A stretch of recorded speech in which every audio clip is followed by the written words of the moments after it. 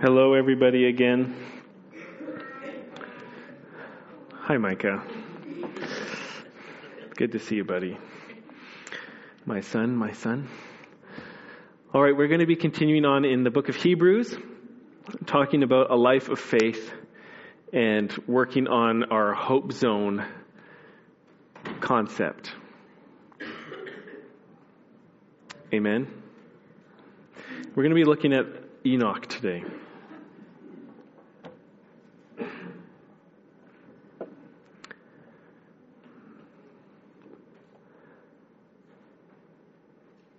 Seek the Lord.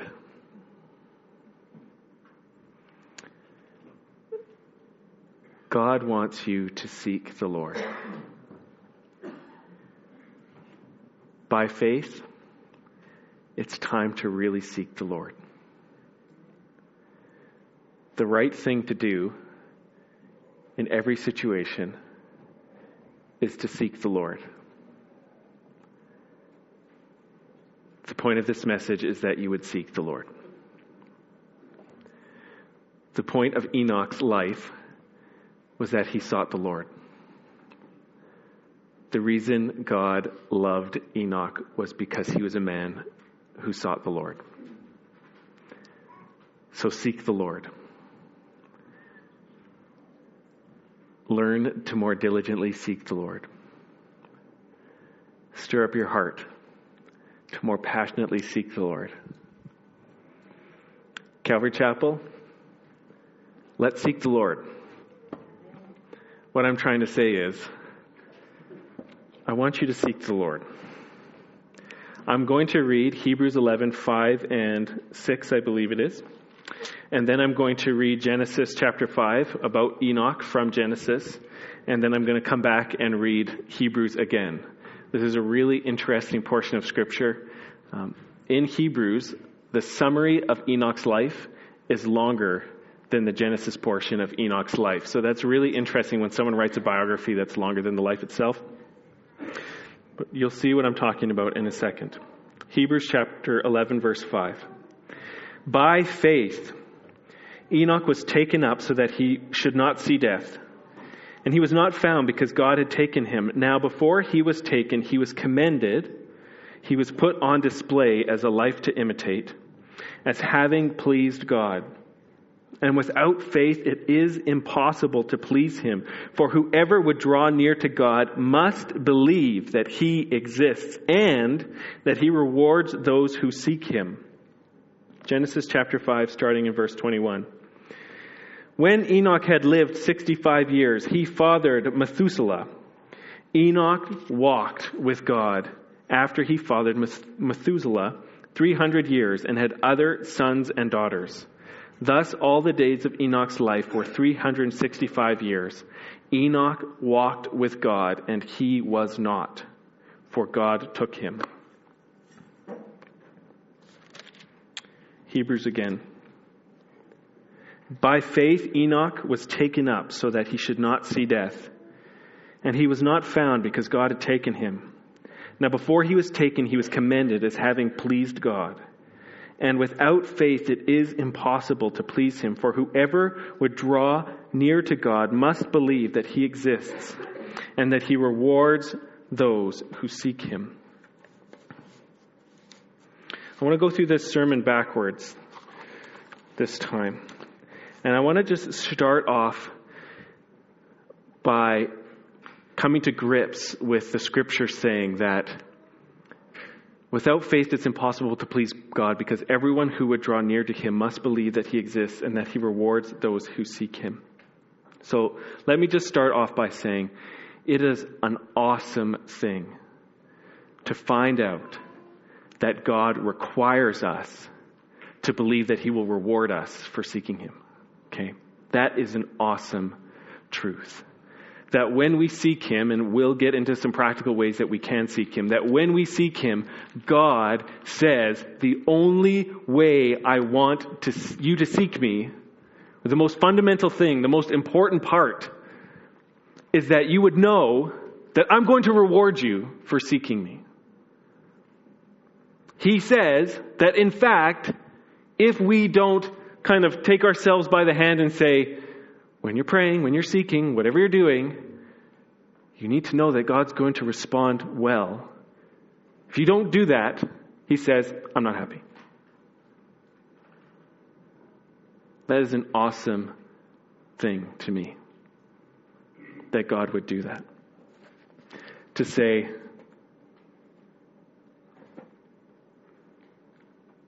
you have to seek me, and you have to know that I'm going to reward you for doing it.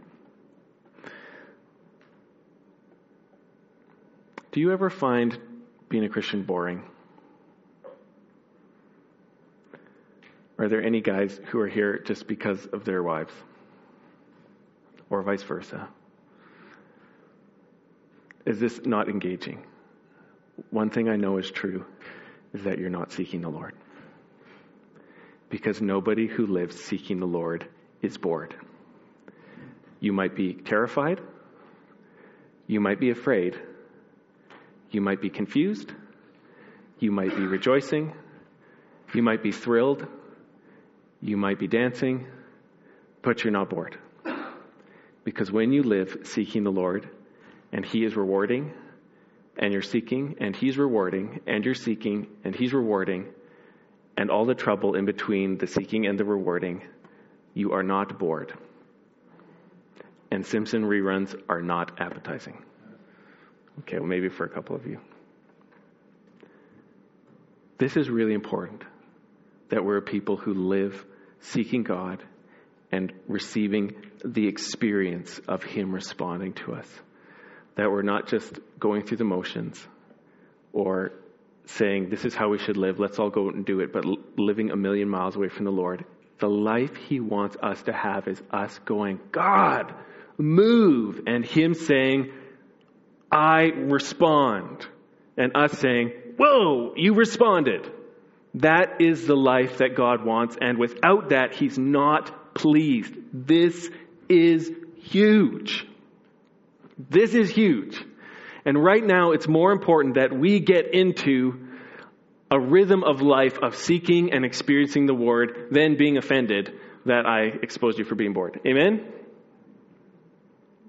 Amen. This is huge. This is really huge.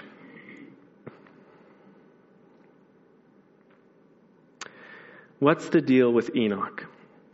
Why is he characterized as an example of someone who sought the Lord? We don't know. I don't know. There is so little detail about Enoch. We know his name. We know that he lived for as many years as days it takes for the earth to go around the sun. Did I just lose you? I'll say it one more time. It takes 365 days for the earth to go around the sun. And when God took Enoch, he took him on the 365th day of his life, though he probably could have expected to live 800 or 900 years because that's how many years people lived back then. So God took him at a significant time that we would go, hey, that's really interesting. That's not an accident. But his life is just characterized by this phrase. Enoch walked with God.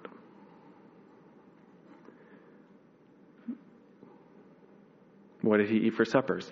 I don't know. Enoch walked with God. How tall was he? I don't know. Enoch walked with God. Was he good with a shield and spear? No clue. Enoch walked with God. Was he a handsome preacher? Couldn't tell you.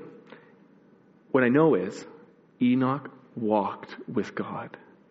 And God was pleased with it. They had this supernatural relationship where they were encountering each other. Enoch talked with God and listened for God. And God listened to Enoch and responded back to him. And he had this faith-based relationship where everything was about the Lord. They walked together.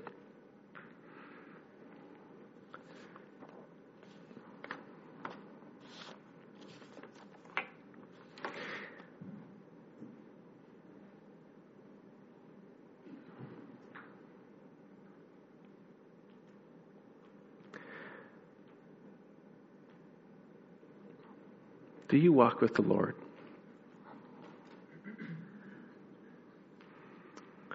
I'm not trying to make you feel nervous or guilty, but it's a fair question to ask. Do you walk with the Lord? Is your day about the Lord? Awesome. Is your time about the Lord? Do you commune with Him? Do you make decisions with Him? Do you receive from Him? And again, we're going to have practical ways to seek Him. But walking with the Lord in context is a life spent seeking the Lord about everything and anything and being rewarded for all that seeking. Amen? That's a life walking with the Lord. I'm seeking Him about everything and anything, and I'm experiencing His response, His good response to all of my seeking. That's walking with the Lord. And this is your call in life to do this. It's not just for pastors. It's not just for elders. It's not just for missionaries. It's not just for the quote-unquote importance. This is your call in life, to walk with the Lord in everything, to experience Him listening to you and responding to you in everything. And it doesn't always happen right away. I keep reminding Ellie when we drive to school and are talking through life stuff, God's not a microwave. He's a slow cooker. Okay? And that's good. It's not kind of you put the pizza pop in there and bleep, bleep, bleep, and for the next 90 seconds you fume about how it's not done yet, and then you pull it out and it's exploded on the outside and still frozen on the inside, but you eat it anyways because there's a lineup. God's not a microwave. He's a slow cooker. You put the roast beef in there at 8 a.m. with the potatoes and the carrots and the beef stock, and you sprinkle on the roasted garlic and put the salt and the pepper in there, and you just put it and you wait. And then your house starts to smell awesome, and you know it's not done yet. And you wait and you wait and you wait. And then when it's time, it's a good time. God's not a microwave. He's a slow cooker. It's good to remind yourself of that. But He's calling us to a life of seeking Him, often waiting on Him, and then experiencing His response and being able to say, God did that. Thank you, Christy, for sharing your testimony. You sought the Lord. He used you. He responded to your act of faith. And now you can say, I'm experiencing the reward. I have the joy of knowing there's faith in somebody else, and they're praying for me now. That's walking with the Lord. It's an interesting story, okay? I'm shifting gears a little bit here because I want to get at something here that's going on in Enoch, because we didn't know that he had such a great walk with the Lord by what happened in his life. We learned about his walk with the Lord because of what didn't happen at his death. Are you following with me so far? So Enoch is one of 2 individuals in human history that we know from the Bible that never had a funeral. He was alive, and then he was in the direct presence of God. And we don't know what happened with Enoch. We know from Elijah's life that there was this fiery chariot that gave him a personal escort, eyewitnessed by Elijah. But we don't have any details from Enoch. But what is God trying to say in Enoch's life? In order to really get at it, I think we need to read some verses from Genesis chapter 5. Let me take you back there in time. These are the early days of human history, and God created a sinless world, a good world, a world that had some work to do. He just started in a little garden out in the Middle East and was expecting His image bearers to go throughout the entire planet, making it a glorious temple for Him to dwell in through them. And things went really, really, really wrong in the garden when our first parents rejected God's presence and rejected His word by taking that fruit and said, we don't believe you when you say we can eat every fruit in the garden, but don't eat the fruit from the tree of the knowledge of good and evil. They said, we don't believe you. We don't have faith.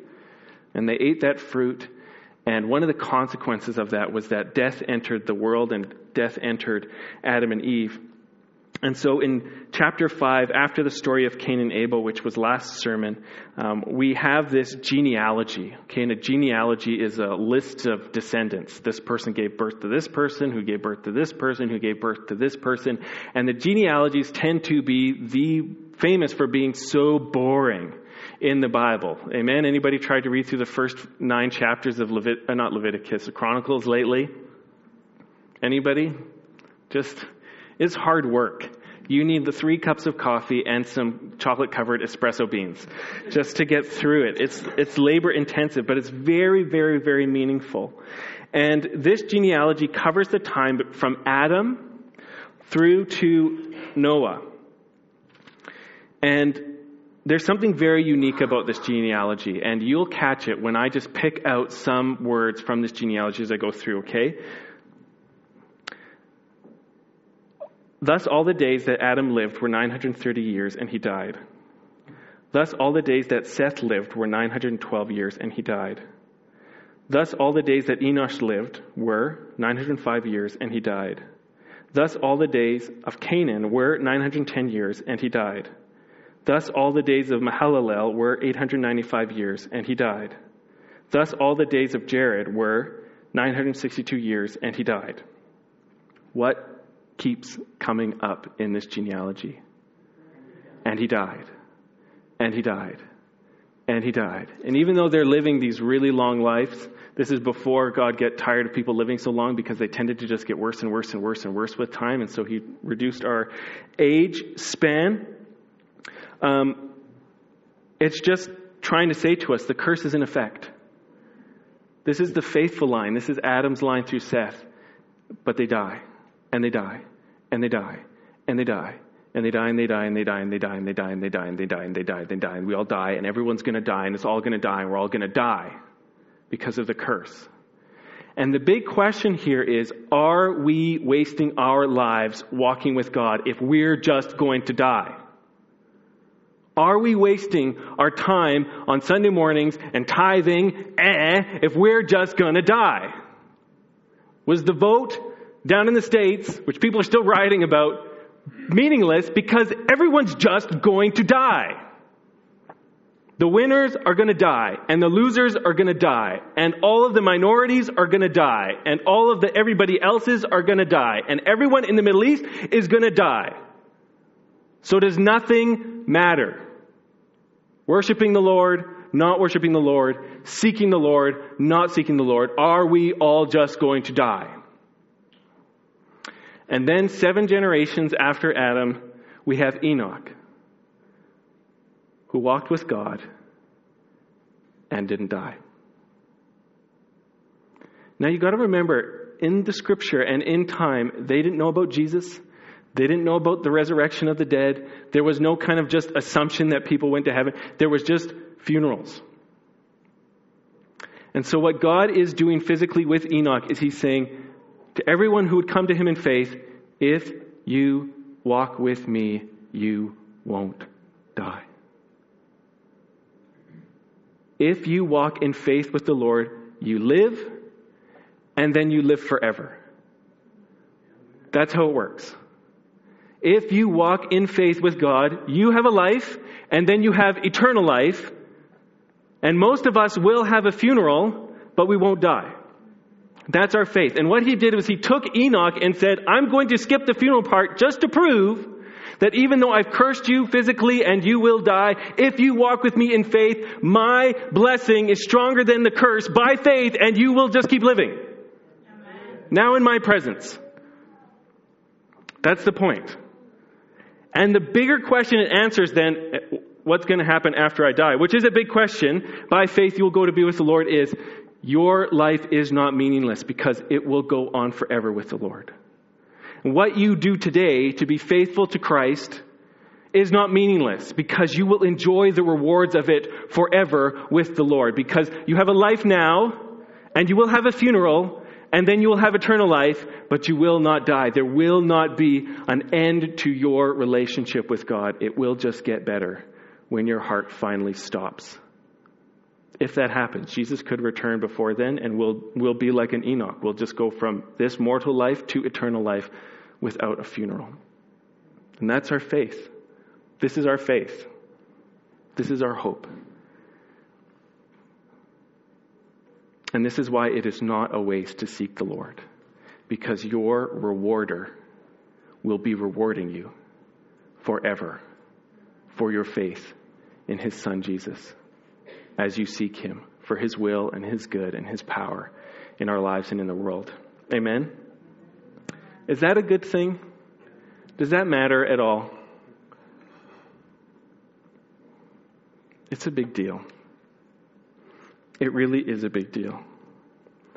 Our seeking the Lord is never wasted. God requires us to know that He will reward us when we seek Him, and He promises that we will live forever as seekers of the Lord, just like Enoch went from life to eternal life, funeral free.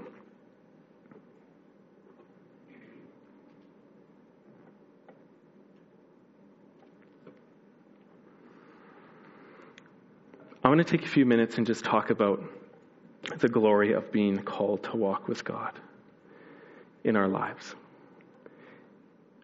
Saints, hear me now. It is so awesome that God wants us to walk with Him in this life, to spend all our time in His presence, not necessarily thinking about Him. We've got these tiny little brains, and our attention spans are usually unifocused and are stuck in one thing at a time. And even if you grew up on television like I did, and it seems like you can think about lots of things at a time, it's really you're just not thinking about anything. You're just kind of buzzing. You're in the back of your head, you're going through old video games you used to play, and you're also thinking about what the weather's going to be like tomorrow and what's for dinner, and you're just thinking about a bunch of different things. Not well. We can't think about everything all the time. God knows this, but we can walk with God all the time. And He wants this for us. He wants this for us so bad that He skipped over Enoch's funeral and wrote about his life, saying, Enoch walked with God, and I was so pleased with him.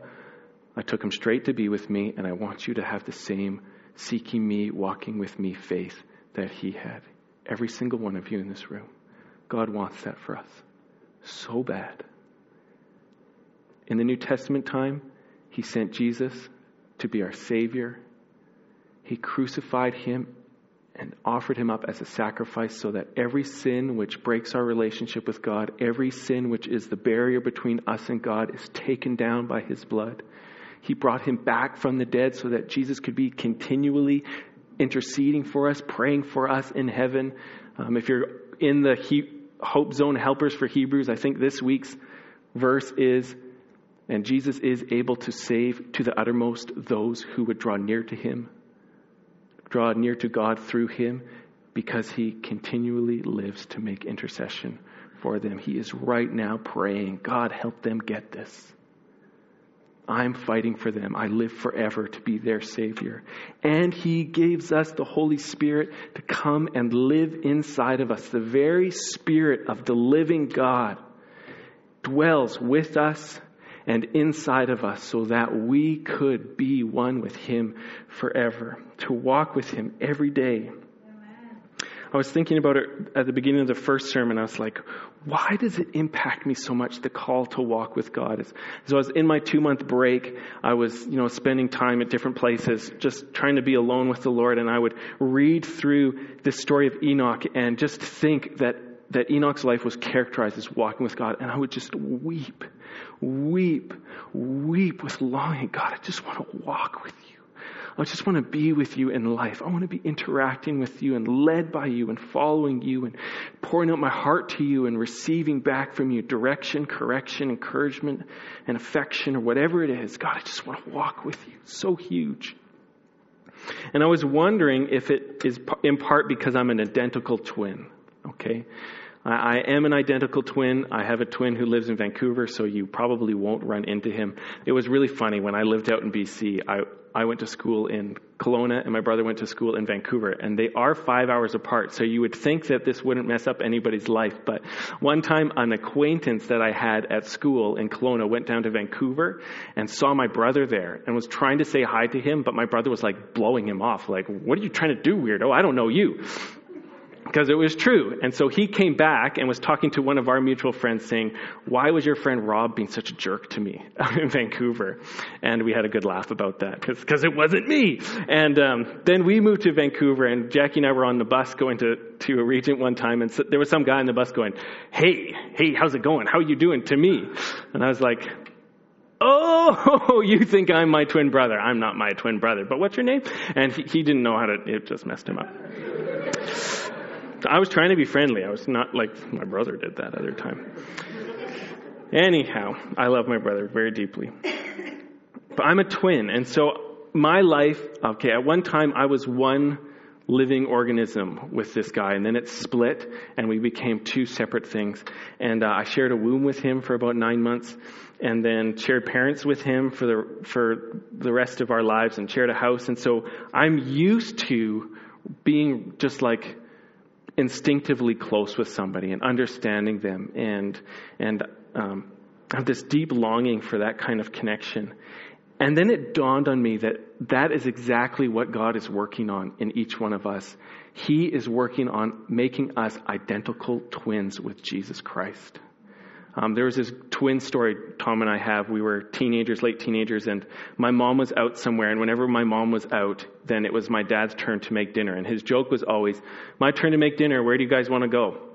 That was always his joke. It's like, we're just hit a restaurant, because he definitely didn't cook. And so it was approaching dinner time. Tom and I were watching TV, and my dad just came to the back of the room, and I'm sure we both kind of sensed that he was there. And at the exact same time, Tom and I both turned to him and said, "Where are we going for dinner?" In the exact same voice, with the exact same intonation. It was a twin moment, and we just freaked out. We're like, that's so cool. And my dad's like, "Whoa, you have no idea what it's like to have that happen to you. To have two people who look the same, do the same thing, and say the same thing at the exact same time." And so we all just freaked out, and it was wonderful. But that is what God is doing in us through the Holy Spirit. He is conforming us to Christ so that we would be identical twins. We would have this awesome, intimate relationship with Jesus, and we would say the same things at the same time, in the same way that He's doing it. And we would do the same things that He is doing at the same time, in the same way. We would be reflecting Jesus to the world and have the same heart coming out of us. And that's why the Holy Spirit's in us. Walking with God is so important to God that He will do almost anything to help us to do that, including letting us go into some of the hardest times of our life. There were some really tough times for me over the last 2 months that I had off. I'm back full time, if anyone's curious. People are asking me. But during that time off, there were so many good times, but there were some days that were so bad that I just felt like hell had opened up and was reaching out to get me and destroy my life and destroy my faith and destroy everything else. And every once in a while, those bad times would happen in a time when I couldn't get a hold of anybody. I couldn't phone Dave. I couldn't get a hold of Ron, my pastor. And there's a sense of it's like, I'm all alone, and these things are so terrible, and I can't get any help. But then I would turn to the Lord. And I would deal with it with the Lord. I would wrestle things through with the Lord and in prayer. And Jackie was often helping me and pointing me in that direction. And you may remember Chrissy, the missionary, was here a few weeks ago, and we had the blessing of having her and Marianne over for dinner. And she was just talking for a while, and she made this comment saying, sometimes there is no fix for something besides just getting with God and really pouring out your heart with Him. She's like, yeah, friends are great, counselors are great, pastors are great, we're the body of Christ, that's true, but sometimes it's God's will that there would be no fix for a problem besides you getting together with God and just dealing with Him face to face. And the reason that is because God is so hungry for us to walk with Him, that in order for us to grow in it, He will take us into situations where there's nothing we can do but turn to God and finally get real with Him and really pour out our hearts with Him and really be broken with Him and then receive back from Him the reward for seeking Him. And then you come out of those times going, wow, I met with God. And now I know Him better than I knew Him before. And that is so precious to the Lord. So precious to Him.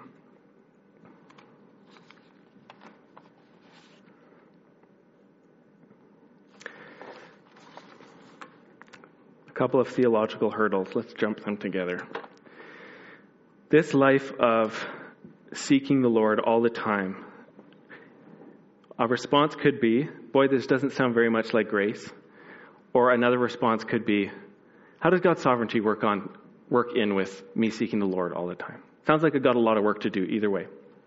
Okay, let's jump these. Okay. That doesn't sound like a lot of grace. Well, I've meditated on that. I'm not taking that question flippantly. And it seems to me that the key to understanding how the call to lifelong seeking the Lord is grace is that God is a seeking God. And when we're called to become seekers, we're called to become more like God. And whenever God is working to make us like Him, it's grace. My battery's toast. Can I get the handheld? We'll now pause for this commercial announcement. Potluck. In half an hour to 45 minutes. All right, we're back.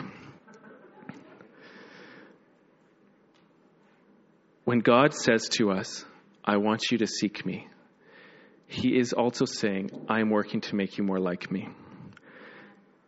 Luke 15, there's a bunch of Pharisees challenging Jesus and how powerfully He is seeking unbelievers, and He tells 3 parables. The first one is about a shepherd who's lost a sheep. You know this one if you've been to Sunday school. It was every other Sunday for 3 years. There's a shepherd who has 99 sheep, and he loses one, and he leaves the 99, and he goes on his journey. All right, and you got to remember that he's out in the boondocks somewhere. He's struck hunting for the sheep, so he's looking under the brambles, and he's getting cut, and he's going on the hills, and he has to look in every little nook and cranny because sheep are really, really good at getting themselves stuck. Okay, they're experts at it, and if they fall over, they usually can't get themselves up. And so he's hunting, he's going high and low, and this shepherd is not grumbling the whole time. He's not going razzle, frazzle, merzel, frizzle, wool bag, blah, blah, blah, blah, blah, dropping dropper. He's not just angry the whole time, because when he finally finds the sheep, he doesn't give it a thrashing. He throws a party. You'll remember, he goes to his friends, come and have a party with me. I lost the sheep and now I found it. And that's a picture of what God is like. God, the seeking God who seeks out sinners to rescue them. He tells another story of a woman who has 10 silver coins and she loses one of them. Somebody told me before that women were way better at finding things that are lost in the house than guys are. I don't know if it's true. But she lights a lamp and she's looking in all the nooks and crannies. She's getting her broom out and she's beating in the corners and she's moving the couch out of the way to look under the couch, which is what I would never do, to look for something. It's like, well, there's a couch there. It can't be under the couch. And she's looking through the cushions and she's got her arm down. This is what I do whenever Lego's missing. It's you put your arm all the way into the back of the couch and there's nails back there. But somebody's lost their thick 2-piece yellow piece, which is the one that's needed to finish off the Death Star. And so you got your fingers underneath there and you're rooting around. And so she's doing the whole looking thing and she finds the coin. And she, again, throws a party. And what Jesus is saying is that this is what God is like. This is what the kingdom of God is like. This is what the Father God is like. He hunts and he searches. And when he is done seeking, when he finds what he's looking for, he throws a party. And then he throws, Jesus tells the story of the prodigal son, saying God is like a father whose son has but left home, looking for pleasure, looking for fame, looking for just a good life, and is waiting every day for his son to return.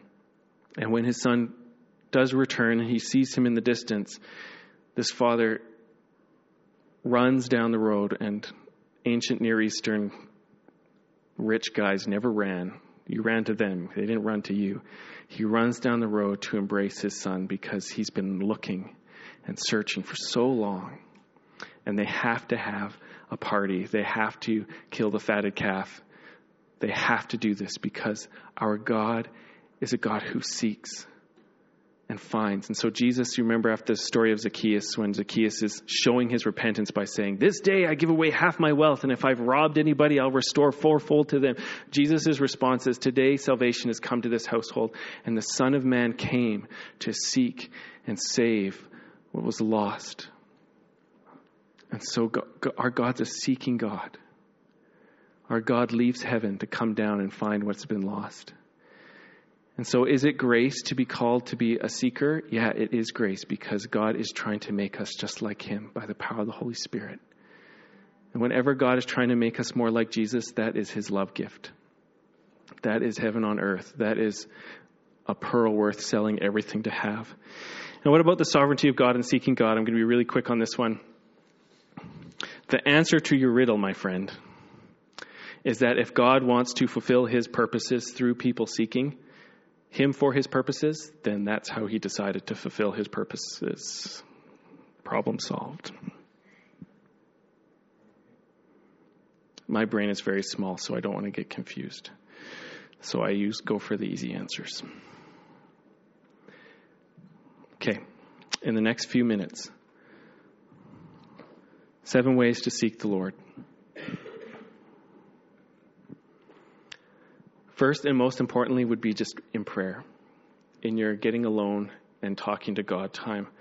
Psalm 63, I think it is, David says this, "O God, you are my God. Earnestly I seek you.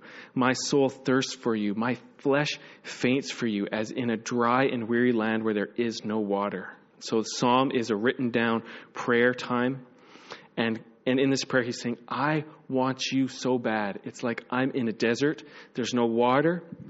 There's no food. I'm so hungry. And so what I'm doing, I want you so bad, is I am going to come in prayer and start by telling you, God, I want you so bad. I want you so bad. That's where seeking starts. And he goes on in the psalm that says, my soul will be satisfied as if I've had the richest of food. He said, I'm so hungry, but when I seek you, you're going to satisfy me. It'll be like you sat me down, Christmas dinner. There's a 20-pound turkey crammed full of stuffing. It's this great, double flax bread from Costco mixed with onions and celery just jammed in there. And there's the drippings getting in there. And then we're going to have potatoes with the salt and the pepper boiled into the potatoes with some slivered garlic. And it's going to be just smells so good. Can't even wait for it to finish boiling. And then you're going to have peas and carrots and Harvard beets. And you're probably not going to have the Brussels sprouts, but maybe you will because it's good for you. If you put enough garlic and butter on anything, it's good. So you can do that. Do you see David acting out this seeking and knowing he will get rewarded? I am so hungry. I seek you in prayer, and I know that my soul will be satisfied. There are some things in life I know that you are not willing to lose. I don't know what it is for you. You might be willing to have a fist fight, or if someone tries to steal your car.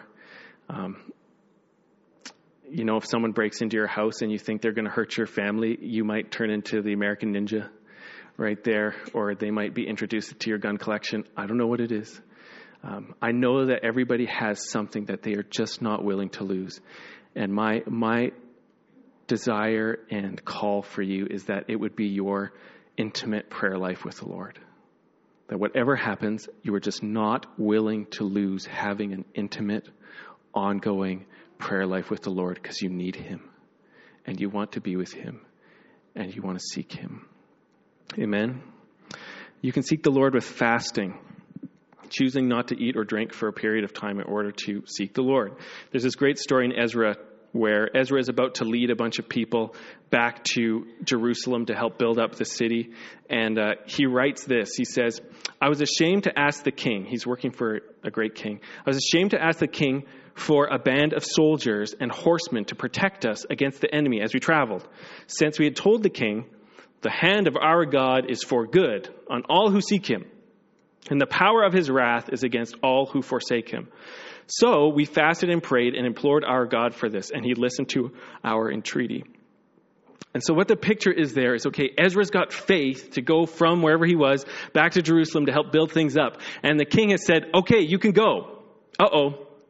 Right? Sometimes in faith we step out and then it starts working and then we get nervous. He realizes that he's got hundreds of miles through desert and foreign countries where there's bandits and marauders all over the place. There's no cell phones. There's no GPS. There's no calling out the Coast Guard. There's no police cars. So if bandits attack you and you don't have a bunch of swords on your own to defend yourself, you're toast. And so they're realizing they have this really dangerous journey. And then he's thinking to himself, but as part of our witness to the world, we told the king that God is with whoever is doing his will. And so it would seem like a little bit of a witness diminishment if we said, God is for us. Could you send the Navy SEALs with us, please? Because the king might think, well, actually, you need my help, not God's help.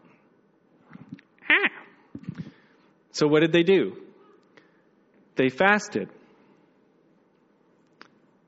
They fasted and said, okay, God, we're in this situation. If we ask the king for help, it's going to actually make you look bad, but we have this huge, dangerous journey to be on, so we're going to fast. And he says that God heard them, and they made it through alive. So obviously he was faithful. You can seek the Lord by fasting, expecting a reward as you seek him in faith. You can seek the Lord by resting.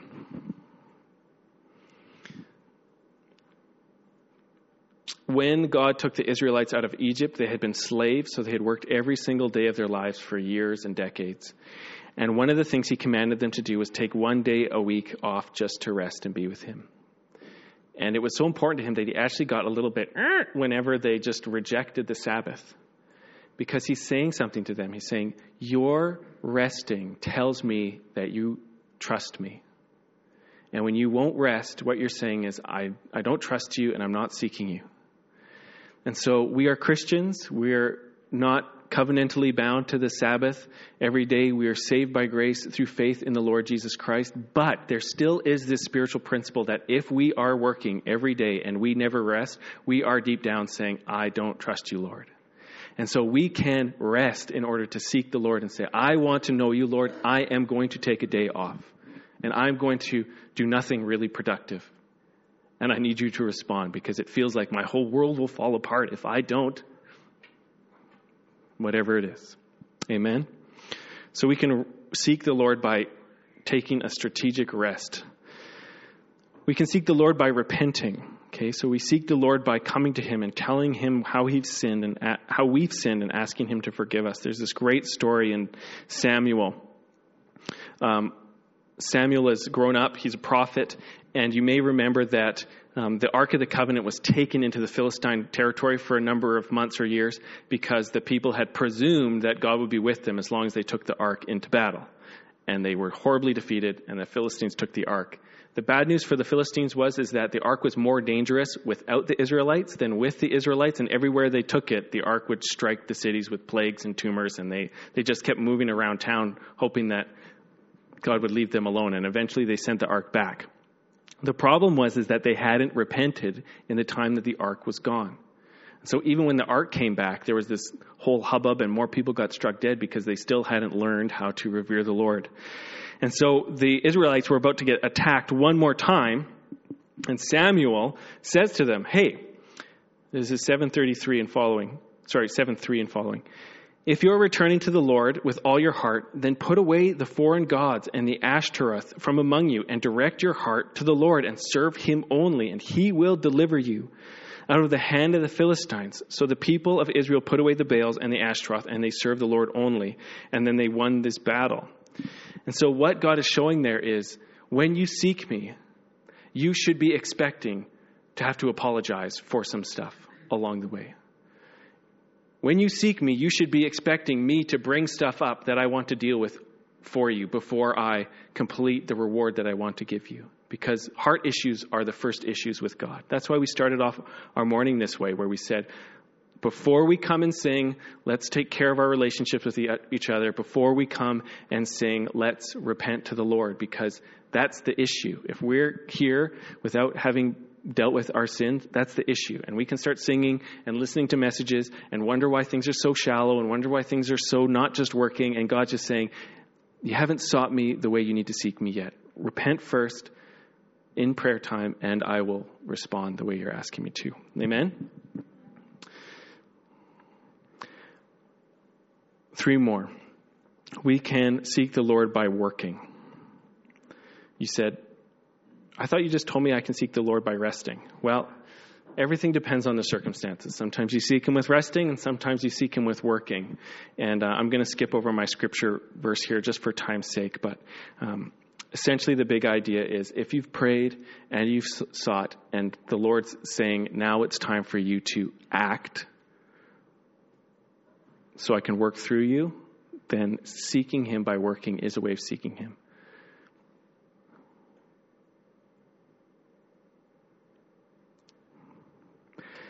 You can seek the Lord by studying God's word. Acts 17:10. Paul and Silas are in a city called Thessalonica, and they get chased out by persecutions. And it says, the brothers immediately sent Paul and Silas away by night to a town called Berea. And when they arrived, they went to the Jewish synagogue. Now these Jews were more noble than those in Thessalonica. They received the word with all eagerness, examining the scriptures daily to see if these things were so. And many of them therefore believed, with not a few Greek women of high standing as well as men. And so as the story goes, what he's saying is the gospel came to them. And they responded to the gospel message by studying God's word. And as they studied it, they came to saving faith. So they were rewarded for their study with eternal life. Amen? So everybody here who's ever gone to seminary is like, yay, it can happen. I can get rewarded for all my studies. That's a little joke. But we need to know that this is part of our utility belt for our Christian walk. God wants to reward us by seeking him, by studying his word. Are you having a hard time in your marriage? Seek God's will for marriage in the scripture. Learn what he commands us to do and how to think about it. God will reward you. You have a hard time parenting. Study parenting in the scriptures. Seeking him there, and he will reward you. Or you're having a hard time with your anger. Study anger in the scriptures. Seeking him there. Not to be a good Christian, but seeking him by learning. And he will reward you. Or you're having a hard time understanding Pastor Rob. Read through the scriptures I've been using. Seeking the Lord, and he'll give you more understanding. And finally, I just want to end out on this one. We can seek the Lord by crying out to him. Psalm 86:3 says, be gracious to me, O Lord, for to you do I cry all the day long. And as I did a little Bible search, I just put in the word cry. I was looking for some scripture about crying out to the Lord. And there are so many scriptures in the Psalms where they're coming to him and they're crying out to him. And it is a picture of like getting desperate and getting emotional and not being happy and letting it hang out towards the Lord. Because there can be this sense where, if you're a Christian, anytime something goes wrong, what you do is you say, thank you, God, I know you're in control, and please make something nice happen. And amen. And God's listening to your prayer saying, okay, that sounded nice, but I know that you're really hurt and angry inside. So why are you saying all that stuff you don't believe?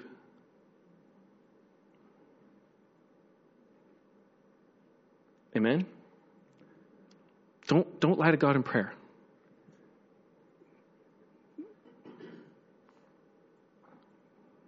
Don't try to pull a fast one on him. The greatest con men in human history can't pull a fast one on the Lord. He knows. And so instead of trying to fake it with the Lord, David seeks him by saying, God, I'm struggling. I'm hurting. People want to kill me. I'm sick again. I'm angry. I've got these enemies that I wish were dead. Literally says that sometimes. He's working it through with the Lord. He's crying out to him. And so some of us probably, I don't have anybody in particular in mind here, some of us need to learn how to seek the Lord by crying out to him, by melting down in his presence. Because you are melted down. Or finally coming to terms and saying, this is what I really want, Lord, because If you're anything like me, some of the most precious desires of your heart, they're so precious and they feel so vulnerable that you don't even want to pray about them because God might hear your prayer and then not respond the way you want him to. Have you ever been there before? Some of our hurts or desires or longings or hopes are so precious and so tender that we don't even want to bring it to the Lord because what if he doesn't respond the way I want him to? So we just kind of bury it. And those are the exact things that God wants us to learn to cry out about. God, I'm so broken here. I'm so worried here. I'm so beaten up here. I'm still so hurting here. And if that's where you're at, dear Lord, I don't want to pray to you about so-and-so's salvation because I am worried that you're not going to respond. And I feel like you haven't responded in other things I prayed about. And I'm kind of ripped off about that. And we need to sort this thing out. That is learning to seek the Lord by crying out to him. Amen. Thank you for walking with me. I'm going to pray. And if the team wants to lead us in some music, that would be a graceful thing. Father, we just need you. Father, again, I am so relieved and encouraged and provoked that you would say, I want this life of faith from you where you're seeking me all the time, walking with me and expecting me to respond to you. Father, thank you so much. Father, thank you that when we pray to you, you don't screen our phone calls. You don't let it go to the answering machine and maybe get to it later. You're attentive and you're responsive and you do good to us in return. Father, I thank you that our heart vulnerable walk with you is more important to you than us getting what we ask for immediately. And that you want to work on our character and our love and our intimacy with you and other people along the way. God, my prayer is that you would help each one of us to seek you. Lord, where we've been distant or bored in this life, that we would respond by saying, I'm going to seek God. God, give me a mission in life. God, give me a revelation of Jesus. God, stir my heart where I need to act to know you. God, I'm just so done with things being half-efforted, half-baked, and wholly disappointing. God, would you receive this message as me seeking you on behalf of our church? In Jesus' name.